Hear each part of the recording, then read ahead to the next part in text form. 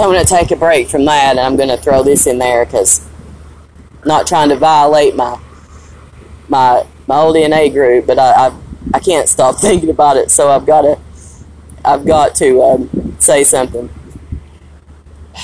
Typically, they have to give you reasons to be, like, paranoid, but I'll tell you what, I have so many that they don't even have to give them to me anymore.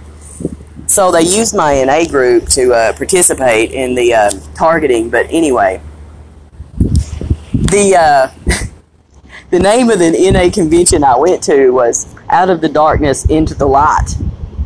And if you Google that, you'll see why. But on top of that, the name of the NA meeting was The Turning Point. And since all of the 9/11s have been being used, one of them used when I was asked to leave the step-down house after I graduated because, well, it was getting really bad, you know. I was living there by myself and I was doing okay, but when certain people moved in and they started participating, I was freaking out, okay? I was supposed to be in, like, a rehab scene, and I'm wondering if I'm going to make it out of that motherfucker alive and stuff, okay?